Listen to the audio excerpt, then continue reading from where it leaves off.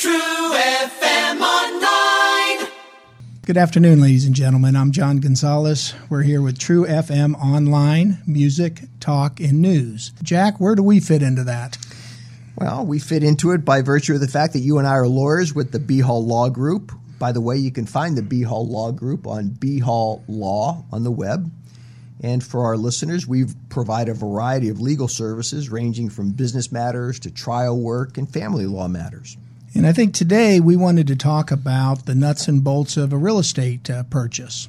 Well, that's right. But, don't get ahead of yourself there, John. We have to say that thing first before we talk about buying a house. Yeah. We provide podcast as a service to the community. While we try to provide quality information, we're not giving legal advice you can rely upon on your situation. Why is that, you ask? Because legal advice has to be tailored to the circumstances of each case. Nothing we say in a podcast can substitute for the advice you should seek from an attorney in a private meeting if you have a legal problem. Do you think that people need a lawyer, or can they rely upon a real estate agent? At the risk of cutting off business for our firm, I think if each side is represented by a sales agent and they use the standard form, which is used almost exclusively in Central Ohio and produced jointly by the Columbus Realtors and the Columbus Bar Association, the need for a lawyer goes down. Where the need comes about is when there are problems with title issues, that is, encumbrances on the property, or when there's some pretty significant negotiation that deals with making improvements to the house as a condition of closing the loan. And as a consequence of that, there has to be some pretty specific writing that is drafting of an addendum. So when you get into that type of specifics, then, you need a lawyer. Most of the real estate agents understand the form contract that the Bar Association and the Board of Realtors use. And my experience is like yours. When I get called, it's either because that contract is not being followed by one of the two sides, or there's some extraordinary event. Maybe there's a fire or a loss during the contract period, or somebody found termites and wants to know what their rights might be. But I agree with you. I think for the most part, these transactions can go forward without an attorney unless something else comes up. I would caution anybody that's buying a home, though, if they feel like they're getting legal advice from their real estate agent, they should probably see if they can talk to a lawyer about it. Yeah, I agree. And the one thing that's kind of interesting about real estate agents and matter of selling houses is that real estate agents are dealing with legal aspects or legal issues all the time, but regrettably, they're not really trained in it. So when those kind of questions come up, it's really not prudent to be relying on the real estate agent. Remember, those folks have one primary mission, and that mission is to move property. They're salespeople. When you have a legal issue, well, now you need to turn to a different type of professional. And I think one of the biggest benefits of a real estate agent, if we could give them, our friends in that industry, a plug, is that they know where the inventory is. If you're looking for a home, they are plugged into the most updated and accurate information on what's available, and they can get your house, if you're listing it for sale, into that database. Not only that, but they know price, right? They should be experts at being able to render an opinion as to the starting point for the bidding process for your house. One of the first things that you'll do when you're buying a home under the real estate contract is present the seller with a pre-approval letter. Right. And again, tell what's your understanding of that, the significance of the pre-approval letter. That's the ballpark figure. That's the lender saying, we think you're going to qualify for a loan up to this amount. That just gets the ball rolling. But that's not the final decision, understand. But it gives the buyer a reasonable understanding of how much home can be afforded, and then when the buyer enters into a real estate contract, it gives the seller some level of confidence, right, that this buyer has at least got to that step on the pre-approval process. And I guess we're presuming here that the buyer is going to finance a house, correct? I haven't met anybody who bought a house with just cash, and I sure as heck would like that person to come into our office because he'd be a great client, I bet. One of the things that buyers will find out when they go to finance a purchase of a house is they have to have so much money down, and then they have to buy PMI insurance. Maybe you can explain what that is. The standard loan is based on 20% down. Bankers love that because that provides them a significant cushion in the event that, I hate to talk about it, the house is foreclosed upon. So if you are buying with less than 20% down, and I don't know exactly where it starts, but at some point the banker is going to say, okay, you're only buying with 10% down, you have to pay for private mortgage insurance. And then the buyer is going to say, what's that? Well, you're paying a premium, just like you pay a premium to the company that insures your car, so that if the bank forecloses on your house, and we're going to get to foreclosure a little later, and the bank takes a loss, the bank submits a claim to that insurance company and recovers the difference between what it received at the foreclosure and what its total loan payout was. So the bank's protecting itself in case ultimately the buyer, and that now the owner, defaults on the loan. But back to the initial process, we talked about the pre-approval letter. The real estate contract also asks for a commitment letter from the lender at some point. How does that fit into the purchase? Well, that's the bank saying, no kidding, we can make this loan on these terms. That's the bank's promise to you. That's the ticket you need to ensure that you're going to be able to close, because in that purchase contract, you've probably checked the box that says, I'm going to finance this house. And I'm only going to be able to close on this house if the financing comes through. If I can't finance it, I can't close. So that letter, that commitment letter, is what allows you to proceed to the closing. So what we're talking about here, these provisions are contained in the standard real estate purchase agreement.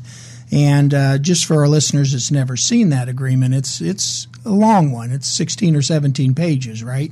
I don't think it's 16 or 17. I was going to guess more like 12 or 13. But right. Without quibbling as to the number, it's a very good document. And here's why it's a good document. The professionals at the Columbus Realtors and the professionals at the Columbus Bar Association have worked jointly. So it has had both sales agents and lawyers look at it. It provides for just about everything that you can possibly imagine as being relevant in a purchase agreement being in that document. And it provides for contingencies that you can check. It provides for situations where you can write in a certain number of days where things have to happen. I think it's a great document.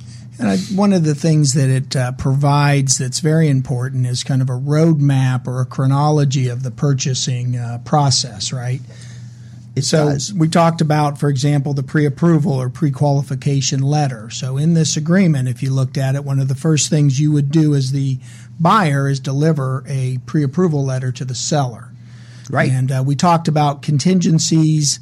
That in the legal parlance means that is a benchmark that if it's not met could allow somebody out of the contract or give them a legal defense. I mean, that's the kind of the legal way to look at it. But thinking about a pre-approval, if the buyer doesn't deliver a pre-approval letter within a certain amount of time, what happens under the contract? Well, now the seller can say you haven't met the contingency and we can't close.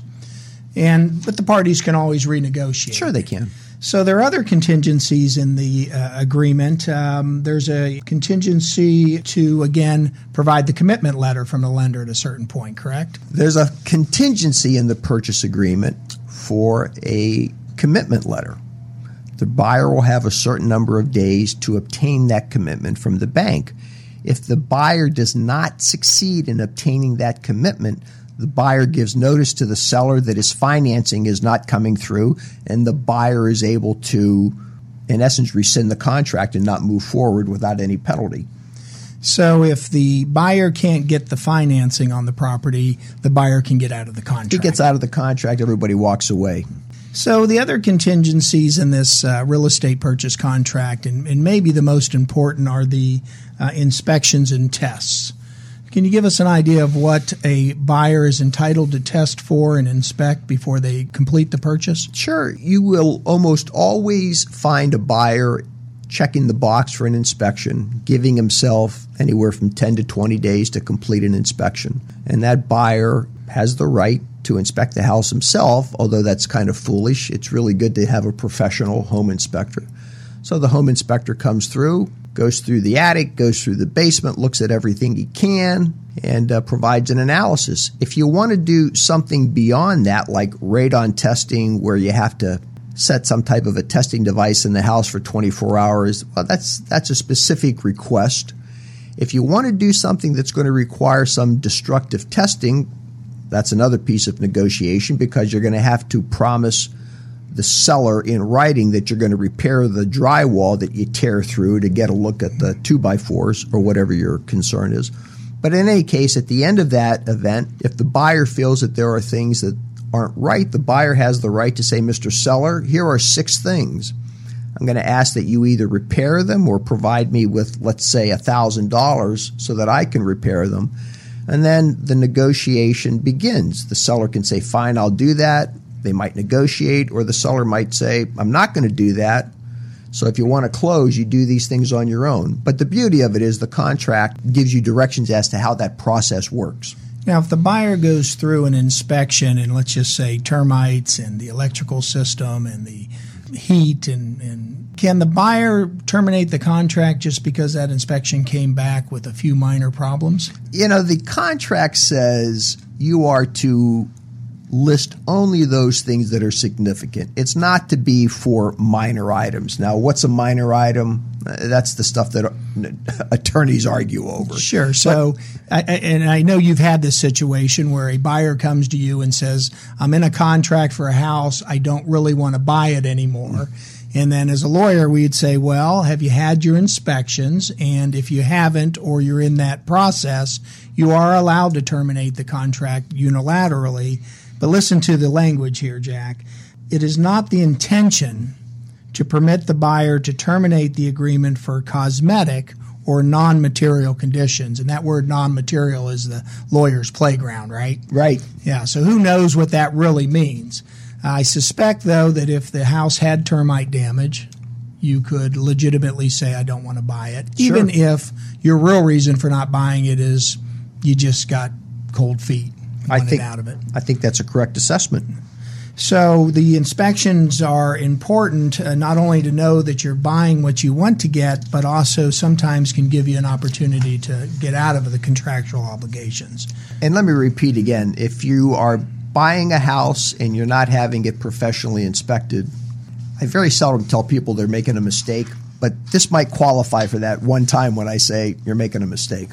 So that answer to reminds me, have you ever seen one of the inspection reports and all the disclaimers the inspectors have on their reports? Oh, yeah. But that brings us to the seller has a duty to disclose defects, right?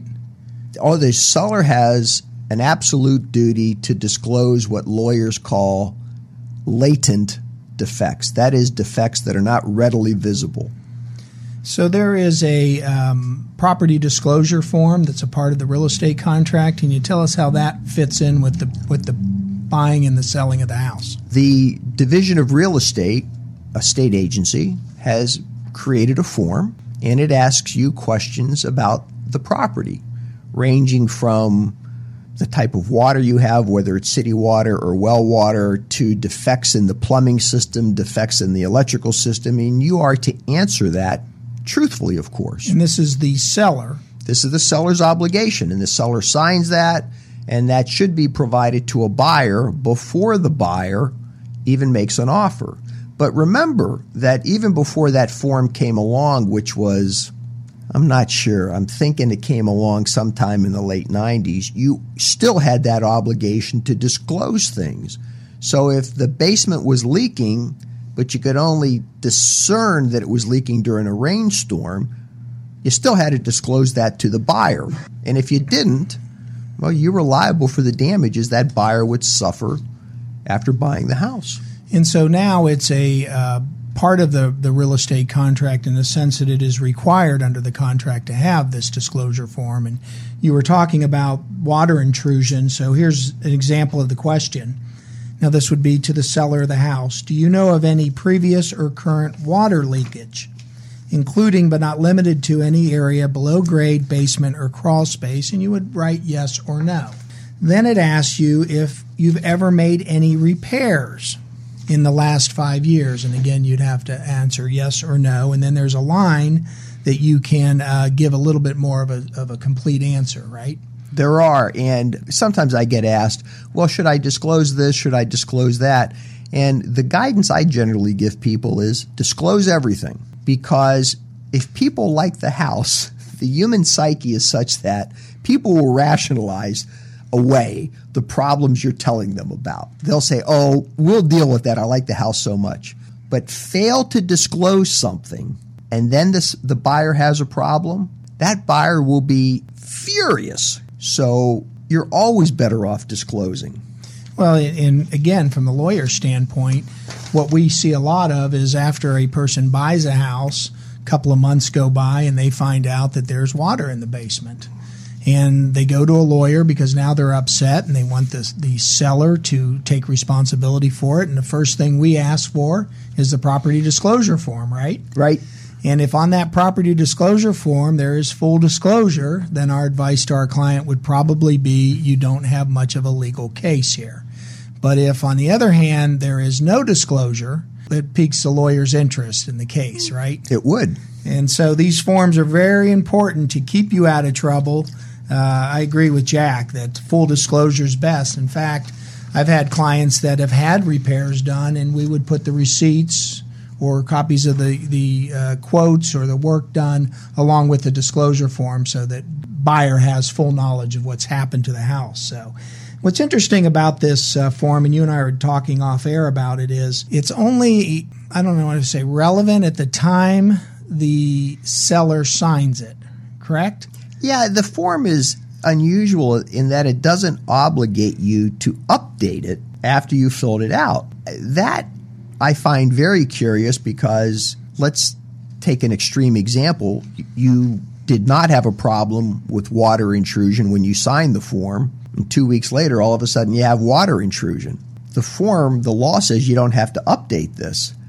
But if my client came to me and gave me those facts, I'd say, you better update it because I think you're going to have a terrible defense if you get sued to say, well, the water intrusion occurred after I filled out the form. The bottom line is, if you didn't disclose it, that's a violation of the law for I don't know how many years now. So it says here, too, and on this form, the purchaser, the buyers, will sign it, too. And it says, potential purchasers are advised that the owner has no obligation to update this form, but may do so. So you're on notice that you may be getting outdated information. But if the form isn't given to the buyer, does the buyer have some type of rights as far as the contract? Well, and again, the form itself answers that question in that it tells you that not providing the buyer with this form in a timely manner, that in itself can give the buyer the right to get out of the contract. So, John, if I make an offer on your house and you accept it, and then a few days later you give me the disclosure form, that in itself gives me the right to get out of the contract. It's a beautiful thing in certain situations. It's a terrible thing from the seller's point of view. So we've been talking about defects in the property, and we were talking about inspections, and I think you had briefly mentioned that after the buyer is aware of, let's just say, issues with the property, the buyer can ask the seller to repair those. What's that process?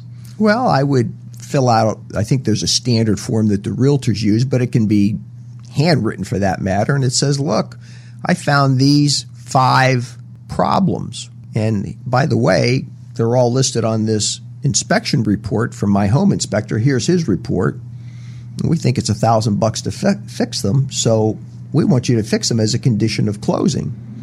And from there, the seller can reject the idea altogether. He can accept the idea, or the seller can say, well, I'll meet you halfway. And I think what people need to understand is there are specific time frames to invoke those rights. There's what the contract calls as a right to remedy period. So there's a period for the inspections to be completed. Then there's a period for the buyer to ask the seller to remedy it. And if the buyer doesn't ask for that within that time period, the buyer essentially waives any right to remedy. Right. And again, if the ask is made during the right to remedy period, the parties have to, within a certain period of time, come to an agreement or the contract is terminated, right? I agree with you.